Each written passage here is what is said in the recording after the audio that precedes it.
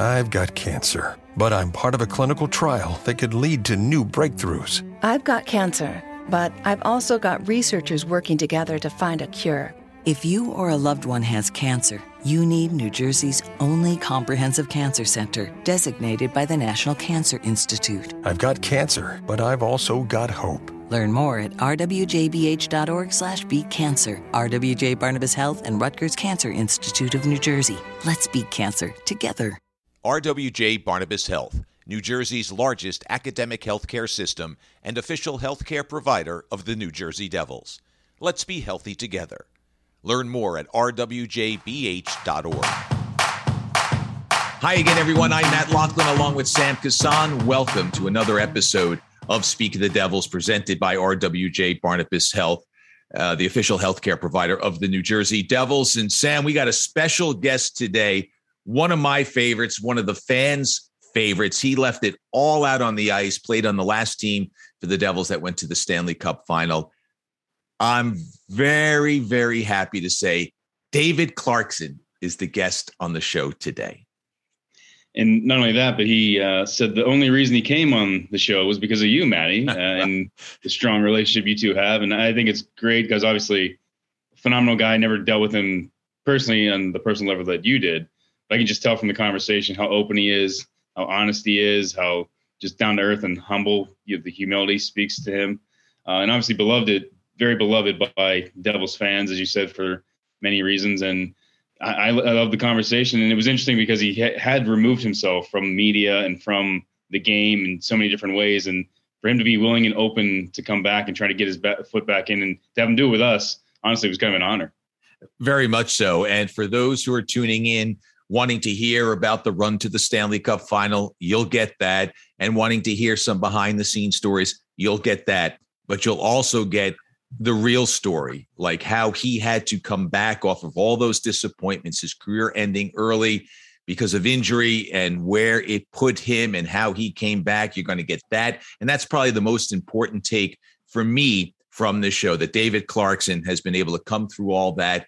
And you'll hear he's very, very successful. He's got a wonderful family that keeps him busy. So without further ado, let's welcome David Clarkson to the show. David Clarkson, so good to speak with you. Got a chance to see you at the Marty Brodeur tournament, kind of rekindle some old memories. Thanks for giving us your time. No problem. It's a pleasure to be here. And it was kind of great seeing all the guys back at that event. It's been a while since I've been back there, so I really enjoyed it. So catch up our listeners. We're going to dive into a bunch of things, but what are you doing now? I live in Colorado, a dad of 5. Obviously getting ready for Christmas, but I've been helping with a youth program in Colorado, Colorado Thunderbirds. We actually lost the New Jersey Avalanche last year in the national championship, but it's been fun. I think coaching kind of has, I had some ups and downs there for a while, quite a few years after having to be done. And coaching kind of helped me with that. I do player development for the Florida Panthers.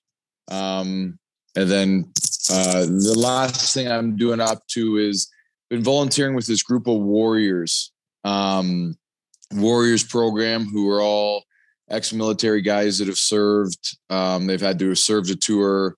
Some of them have Purple Hearts or 10% disabled. And it's been so rewarding doing that. So I only do it once a month, and we travel, play different Warrior team, but still involved in hockey. It's kind of all I know, and miss it. And coaching kind of gives me that opportunity to give back.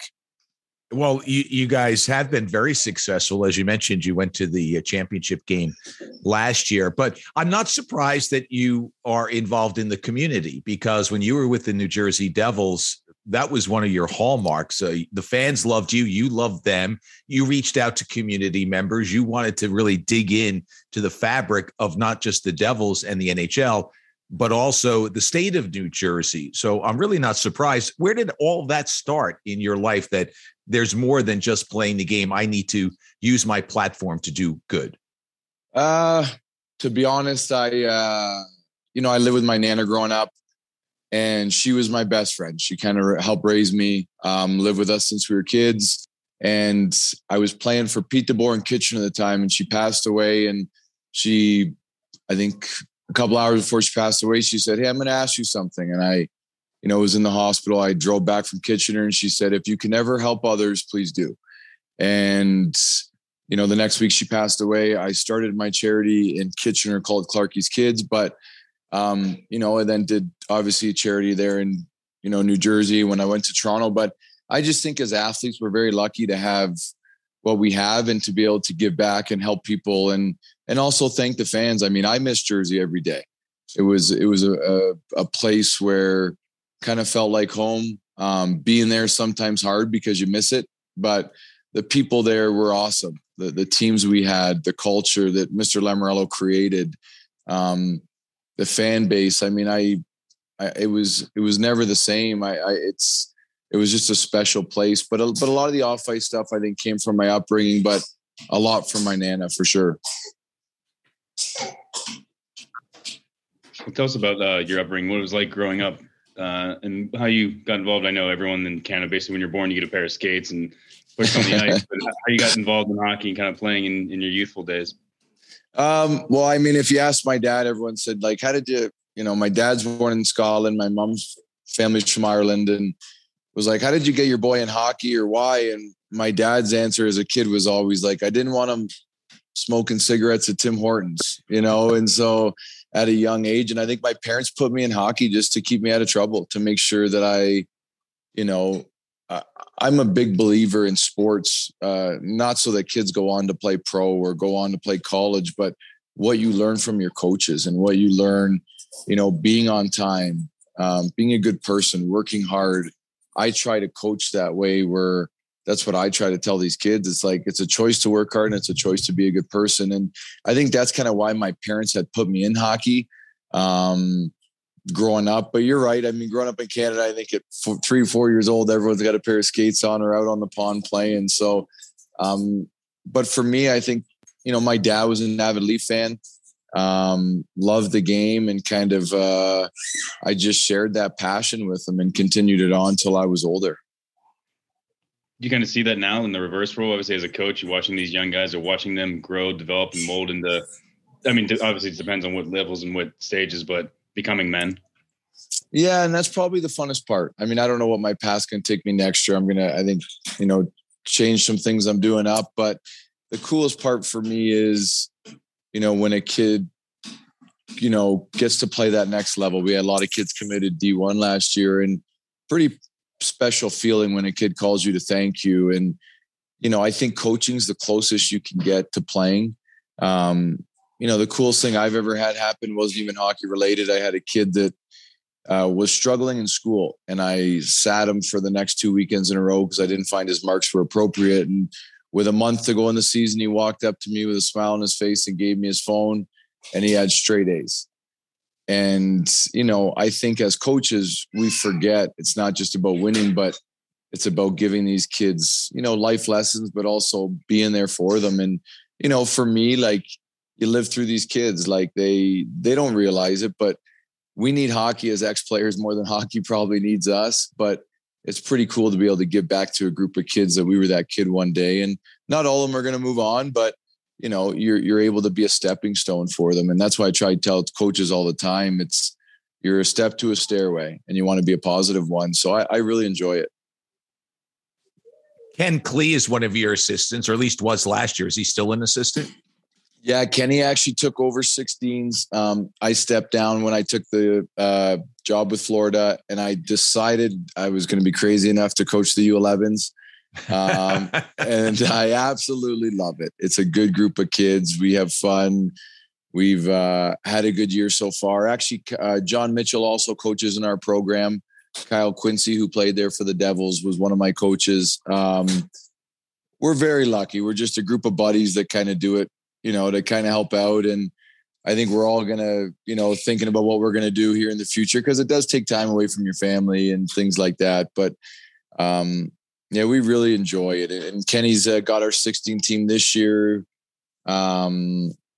It's funny, the connection there, but all three of us have come through the Devils organization. Yes. And actually Jimmy Dowd called me yesterday, so I haven't talked to him in forever, but it's funny, the circle in youth hockey. And my kid is actually not even playing in the program that I am overseeing and kind of coaching in. So which makes it kind of neat as well because you don't have any skin in it at the time, right? You're just there to help the kids. Yeah, and I think I saw last year Milan Hajduk's kid, or at least the same last name. Was it Milan's son that played for last year? So, yeah, a lot of hockey out in the Colorado area for sure. They've been there for a while, since 1996, won a championship their first year. And, of course, sadly, but we congratulate them. We remember how they beat the Devils in 2001. So, yeah, it is really a hockey hotbed. So how did you find your way to Colorado? Well, when I was done, and I mentioned it early, but I kind of was, bounced around a little bit. I had a bad surgery in Ohio. And then, when I was still playing, we used to do a camp out here in Vail, Colorado, through Andy O'Brien, Steve Monador, Crosby. We would all come out here and do a camp in Vail. And I always loved it. Just love the area, love the way of life, the people, the views. And when I found out I needed some surgery, I decided to go to the Steadman Clinic and had 2 surgeries there, my back, and then I had some rods put in. And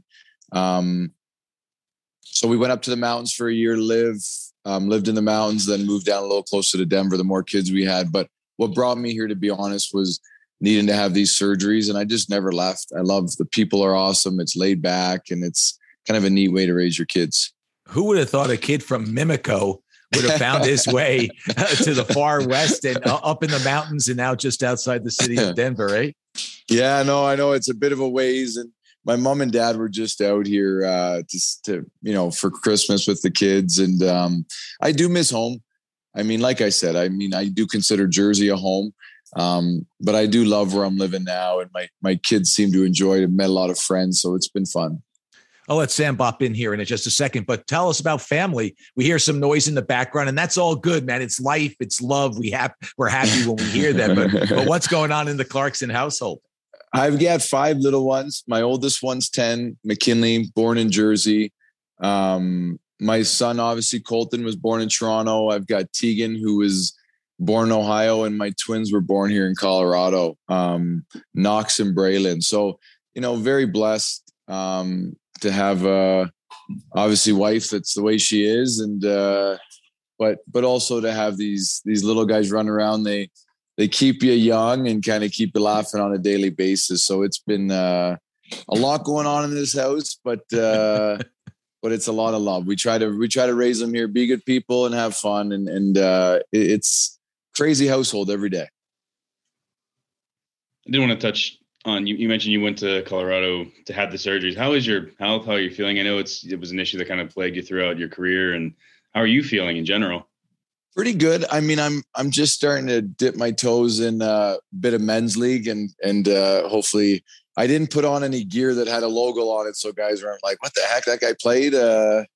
But I'm doing well. I mean, my back's been really good. I've got a couple rods in my leg just from injuries throughout the past, but you know what? I think the doctors I had were great.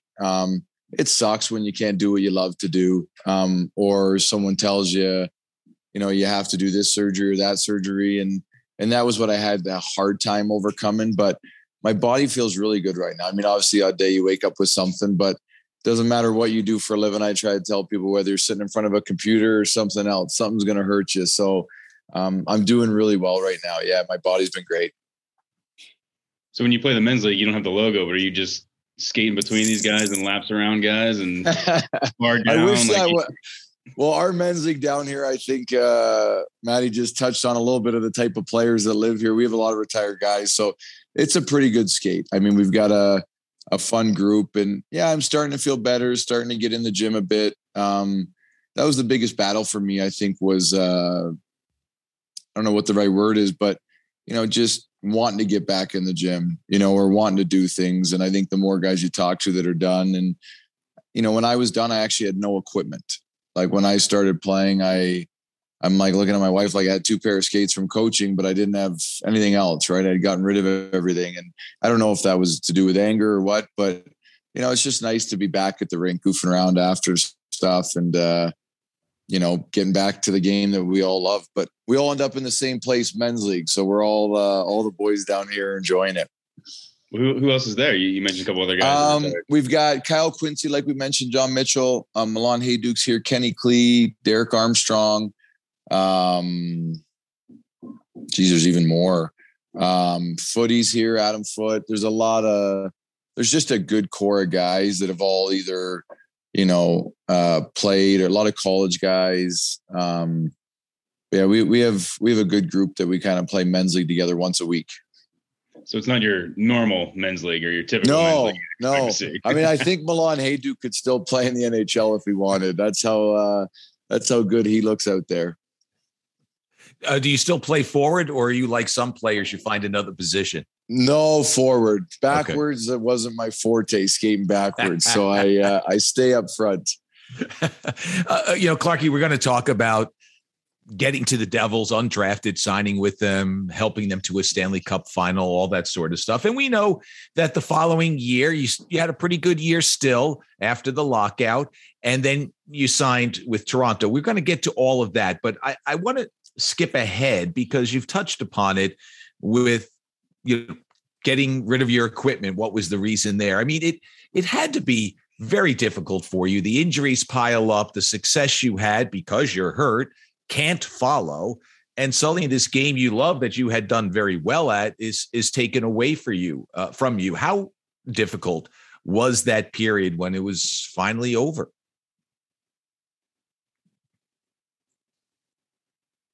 Sorry, you kind of went in and out there for a minute. It was a tough time for me. I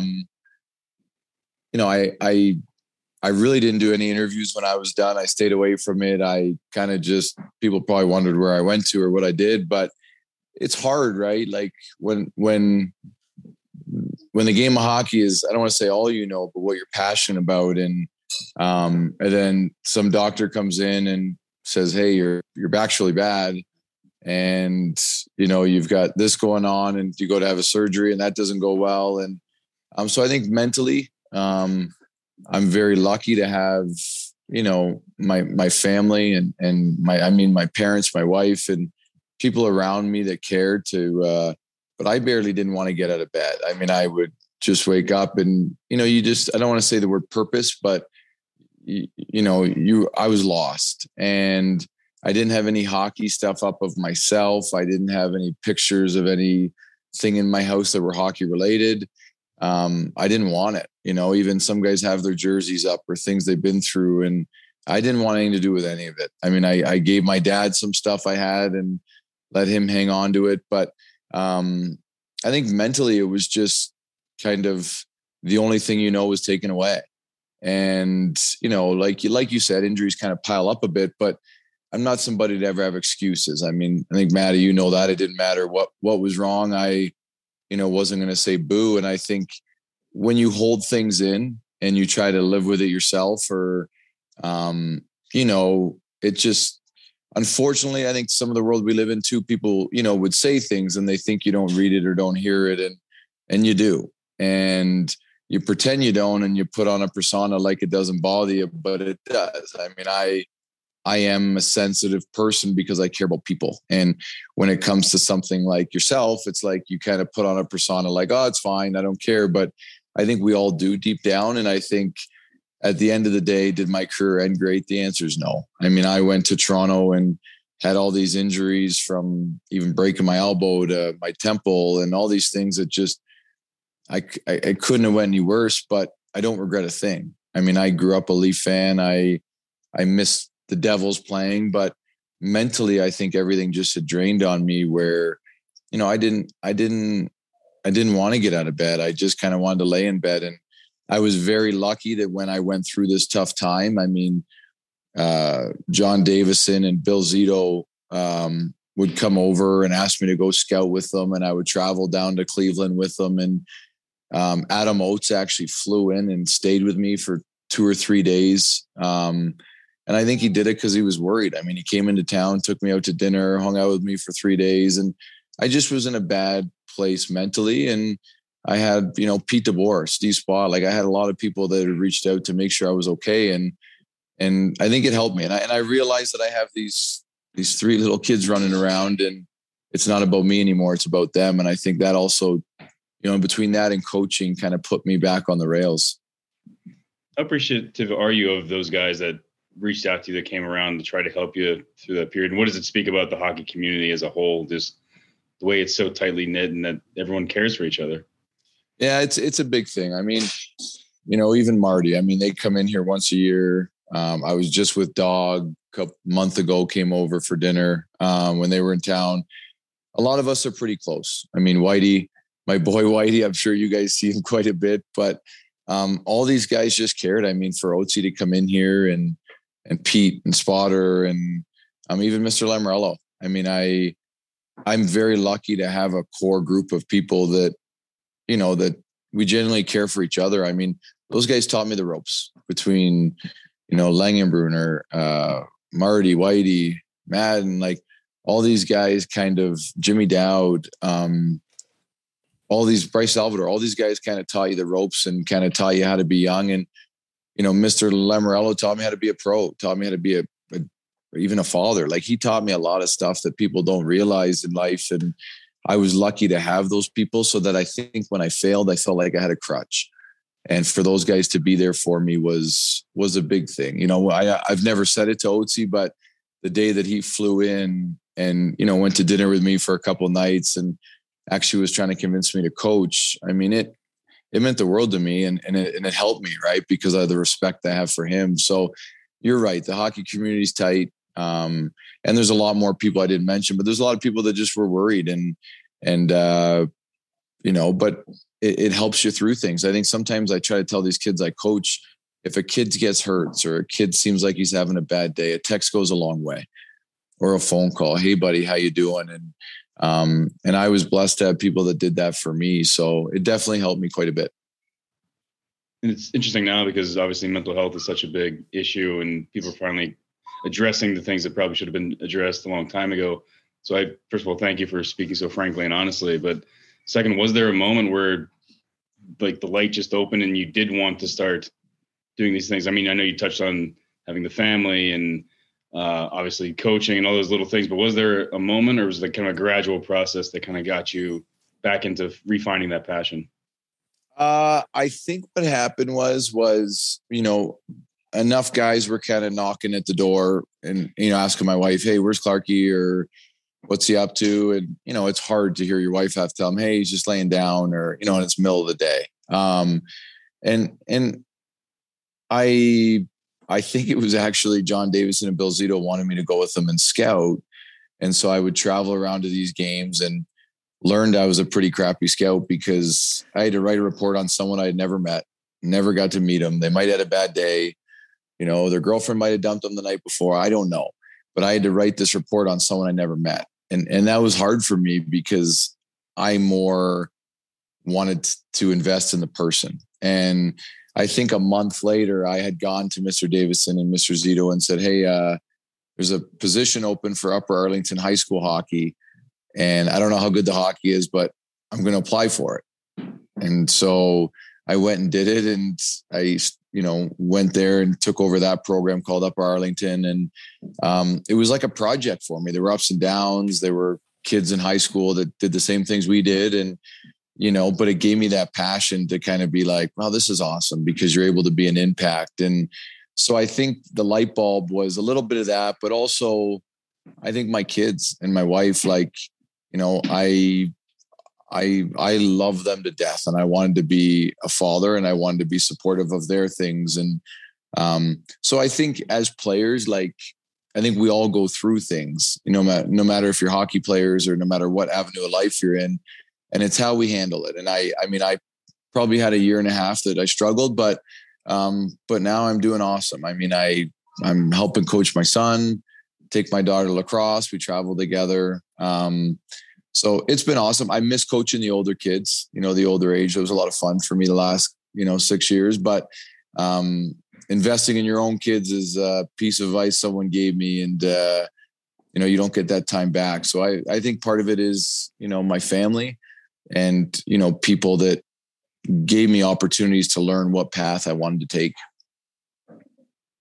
Well, that's awesome. And as Sam said, thanks so much for sharing it with us, that story. And we're happy that you're back and you found a spot where you're happy, you're contributing, and life is good for David Clarkson. So do you impart on your players that the road to anywhere is never necessarily easy? For you, undrafted into the OHL, undrafted into the NHL, and yet through perseverance, you were able to help win a Memorial Cup championship at Kitchener. And then you had a very good NHL career and went to a Stanley Cup final. Do you use yourself as an example? Not too much. I try to I try to tell them life's like climbing a mountain. I said, my 90-year-old aunt one day told me, she was getting older and she was still all there. And she's like, David, I'm 90 years old and I've been climbing this mountain my whole life and I've never got to the top. And you're going to fall down and you're going to stumble. And if you get up and keep climbing, I'm 90. I never made the top of the mountain. So it means you're not going to make it to the top. But if you give up, that's the easy way. And so I do use a lot with these kids based upon work ethic. I mean, I do tell stories about, teammates I played with more. John Madden's one of them. I mean, his path to get there, just making them understand that I wasn't, I ran an 08 practice yesterday, John Mitchell's team. And, the kids were kind of struggling. I brought them in and I was like, hey, if I was on this team, I'd be on the fourth line. But in 2 years, I would have outworked all of you. And they all were looking at me like, what's he talking about? And I was like, you got to get that work ethic, like that determination that you want it more than anything else. And, I try to tell them whether you're playing ping pong or cards, like if you beat me in cards, there's a chance one of my cards might land in your lap because I've thrown my cards. But it's that competitive nature of, winning isn't everything, but having that fire within you that you're never going to give up. And I think, I do use a lot of teammates. I do speak about Pete DeBoer quite a bit, just because of what he taught me as a young kid. I mean, Robbie Ftorek, another coach that I learned a lot from, but I think them understanding that my path was, playing as an overage. And I think it was the lockout in 2003. Was it 3, the first lockout there, or 4? 4. It was 5, actually 4 or 5. Yeah. So I actually went to Ottawa and they offered me a contract to go play in the American League that year. And I'll never forget, I walked in and I went to camp and they were like, hey, Dave, we're going to offer you a contract. You're going to be the 13th forward. And I was like, this is awesome deal. And I walked out and my agent was like, how'd it go? I'm like, I made the team. He's like, what'd they say? I said, they said I'll be the 13th forward. He's like, did you realize that means you're not in the lineup? And I'm like, I didn't care. Someone was telling me they wanted me. So that was before I went back for my overage year. And I think, I did go back and play my overage year, but I think those ups and downs of, people telling you, you're not good enough or, that motivated me, because I wasn't the best skater. I wasn't, flashy. I just, I tried to lead with my heart and that, caused good, bad, and indifferent, but I would do anything for my teammates and on that ice and, learning from a lot of guys like Mike Rupp and guys that kind of modeled that same mold that you did, Aaron Asham, Cam Jansen. Like we had guys that were tough, but always would do anything for their teammates. And that's why I idolize guys like Wendell Clark and Dougie Gilmore and Gary Roberts. Like they wore their heart on their sleeve. And I tried to do that from a young age. Well, that's why you were so popular with the Devils, because you embodied all that New Jersey toughness, but teamwork as well. And that's why the fans loved you. Plus, you would throw the occasional puck and wave and all the sort of things that you were able to do in warmups. That's done now by everyone, but you were there doing that. And that's why, in fact, that's why when you came back with Toronto, there were more signs that said, hey, welcome back, Clarkie, than boos. The Devils fans can be tough with people who leave and go somewhere else in free agency, but it wasn't true for David Clarkson. So the fans certainly loved you. And you're putting your talents down. You had 30 goals that year that the team went to the Stanley Cup final. It was so magical from so many standpoints. What memories in particular do you have? Is there a game or games? Is there a moment that you said, oh my goodness, is this not awesome or what? I think it was pretty special. I think, and I'm just speaking from my experience, but I think when you have a coach that believes in you, and this is for any player or has had you or knows what role you can play. I mean, pretty easy to play hockey with Patrick Elias and Zach Parise, to be honest with you. And I think they made me look better than I was. But I also think, for me, getting in hard on pucks and making sure, no one was going to take a jeopardy on those two. But I think just it was such a fun season. I mean, I think we had 4 guys that year that had 30. I think Kovalchuk, I think maybe Parise, I don't know for sure, but Elias, I think there was 4 or 5 guys that year, and a lot of it had to do. Peter Sikora scored 21 goals. I mean, it was magic everywhere. We just kind of, we clicked as a room. Like, we had fun together. I mean, Covey took care of these young guys and everybody. And, it was a magical year, but getting back to myself, I think, to be honest, those 2 seasons where I think the next year we played 40 and I had 17 or something, but it was just, honestly, it was because I was put with good hockey players is number one reason. I think the number 2 thing was the culture, like our locker room, our power play. Adam Oates was running our power play at the time. And I think our power play was 1 or 2 in the league at that time. It was fun. I mean, it was probably one of the hardest things to swallow when it ended, but one of the best experiences I've been through in my life as a group was just the group of guys that were in that room. I mean, you never forget that. You never lose it. And, I hadn't seen Patty in forever, and he walked up to me at the golf course, gave me a hug, like seeing Zajac, all these guys, because I've really distanced myself from the game up till now. And it was just great to be around everybody again. And you became pretty good friends with Marty, didn't you? Yeah, we, when I was young, I think me and Marty's relationship was, and we still, I was just down there for his event. They're coming out here soon this winter, but we do spend a week together a year with our families.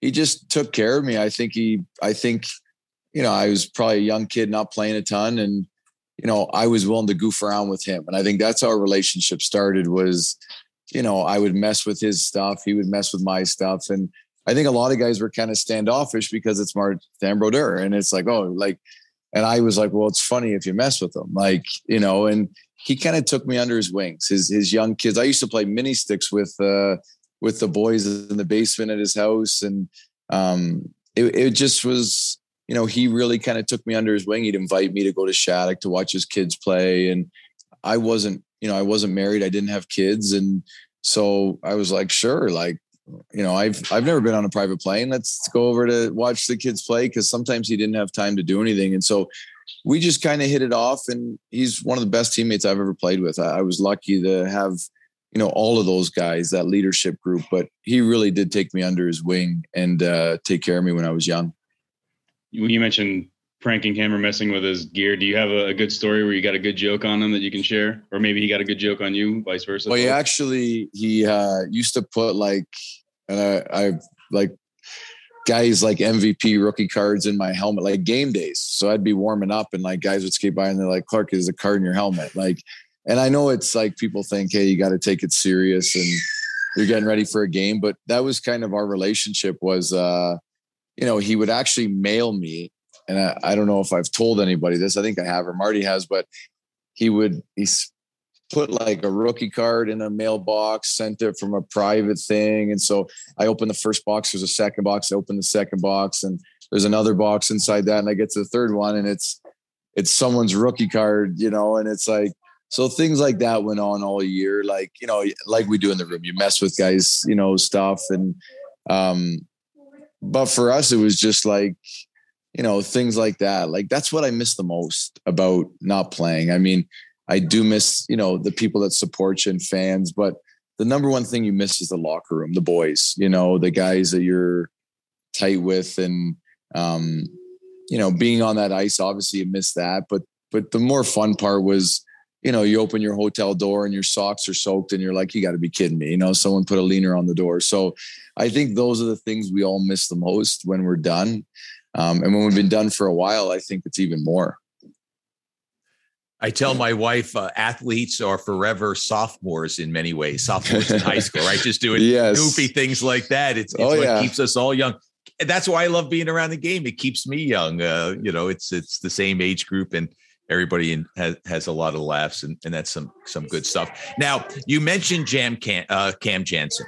Now, he was a fighter. You were a fighter, but he would be kind of like, I would call you middleweight. He'd be like a light heavyweight toward heavyweight. Tell me a little bit about a bout that you had, though, that you said, this is hockey right now, because it's gone out of the game, but it was a big part of it when you were playing. It was, and I think you nailed it on the head there with Cam. And, for me, I think it wasn't just you were fighting to fight. And I think that's what people didn't realize. Like, it was to change momentum of a game. It was to defend a player on your team. It was, it wasn't like, I knew going in, I'm just going to fight this guy for fun and see what happens. There was something behind it. And I think for me, probably Chris Neil.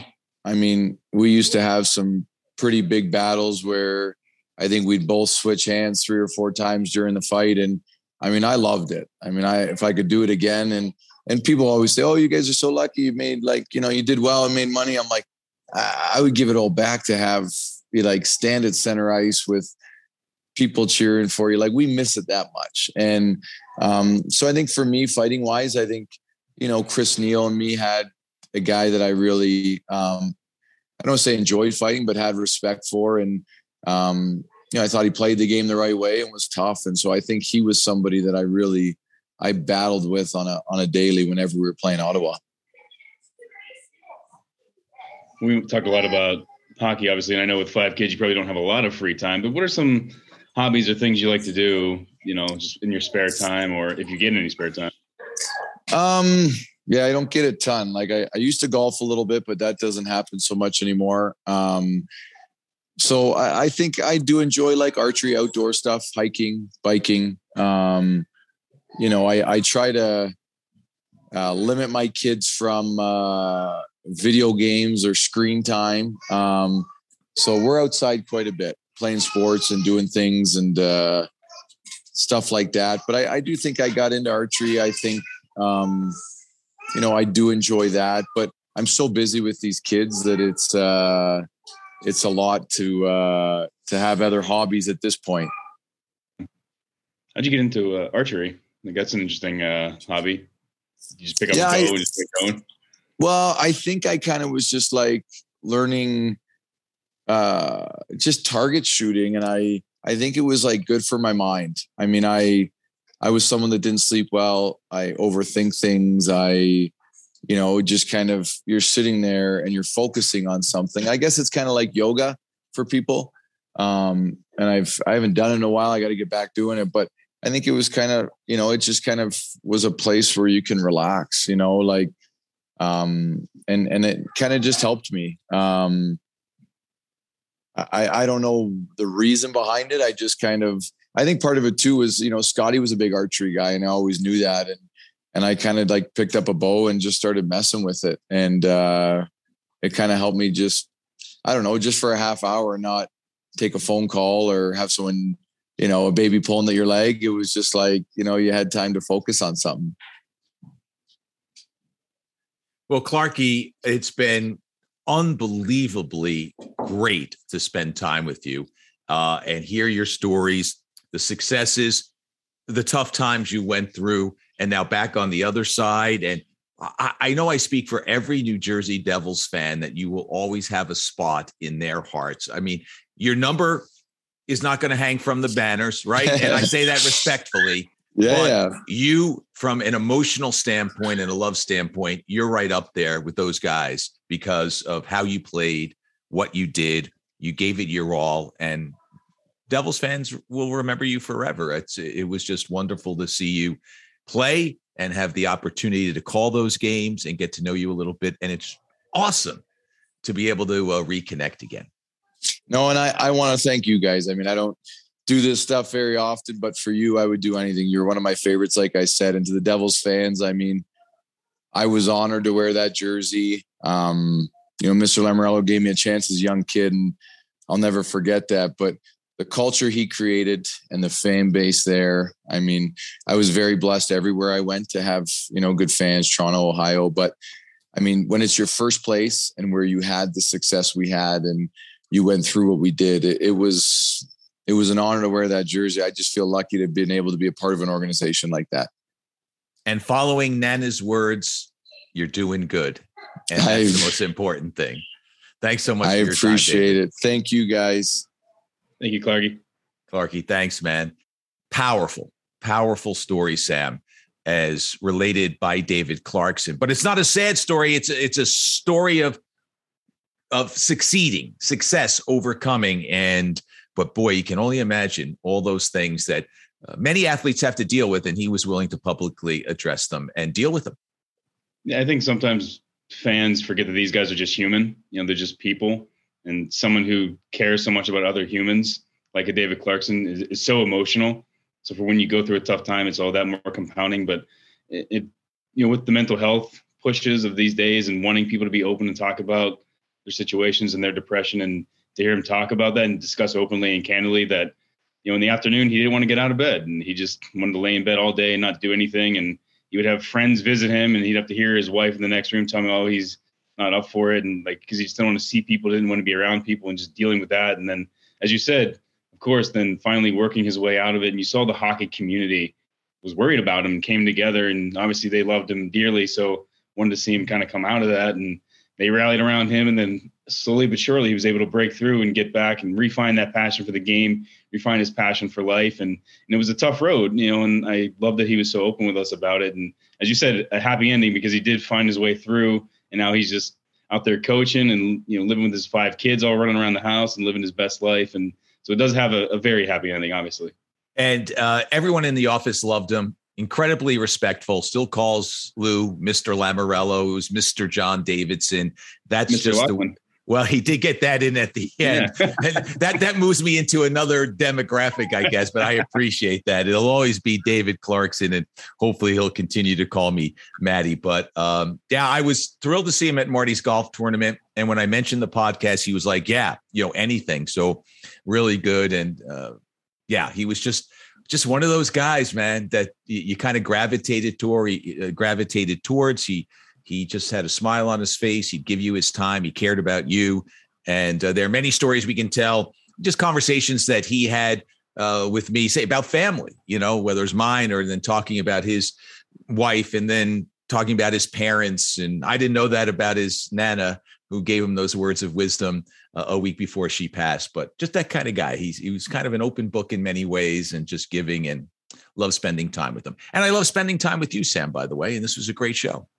Yeah, mutual. I love getting to know David. I didn't know him, like I said, I know as well as you did, or have that same bond, but I can see everything that you said right in the 45-minute conversation that we had. And I can see why it was so endearing. And Matty, love spending time with you as well. It's awesome, man, as we get to spend on this show time speaking with former players, current players, and all that sort of stuff.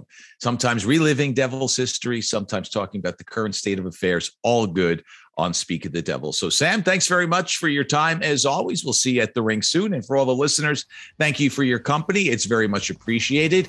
Speak of the Devils is presented by RWJ Barnabas Health, the official healthcare provider of the New Jersey Devils. Until next time, I'm Matt Loughlin. Stay safe, be well. We'll see you soon. Bye-bye.